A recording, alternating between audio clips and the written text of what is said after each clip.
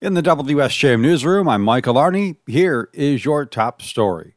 Governor Whitmer telling students, teachers, and parents at Novi High School that her priorities for the upcoming school year are staff retention and improving mental health. She spoke to them this week on her back-to-school tour. So I was really, grateful that so many people with different, vantage points joined us today to talk about the mental health of our children, the needs of our education workforce, public safety. High school senior Krissa Romani says she's excited to get back to class without needing to wear a mask and says there's been more of an effort to make school safer and help with everyone's mental health. A court decision this week restoring the reimbursements paid to some victims of catastrophic vehicle crashes is being celebrated by patients and home health care providers.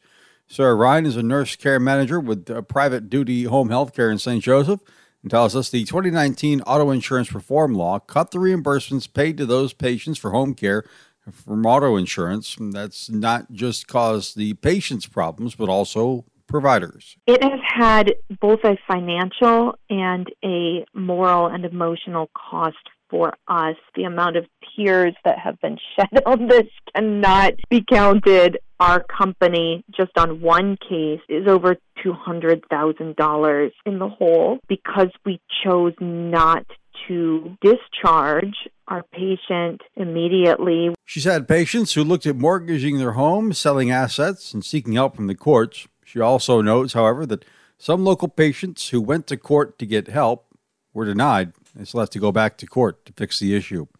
Berrien County Administrator Brian Doucette says he's glad to see the dredging underway this week along Silver Beach and St. Joseph.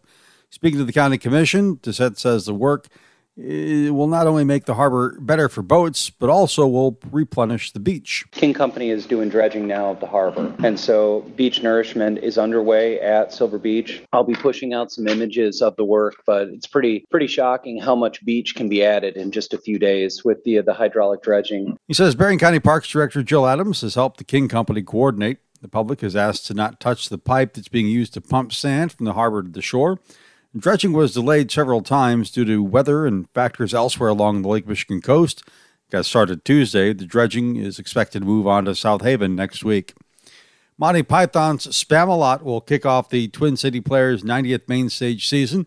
Rehearsals are well underway at the theater. Lovingly ripped off from the classic Monty Python and the Holy Grail, Spam-A-Lot retells the legend of King Arthur and his Knights of the Round Table. Show director Scott Bradford says if you're familiar with Monty Python, you'll definitely know it's an adult show.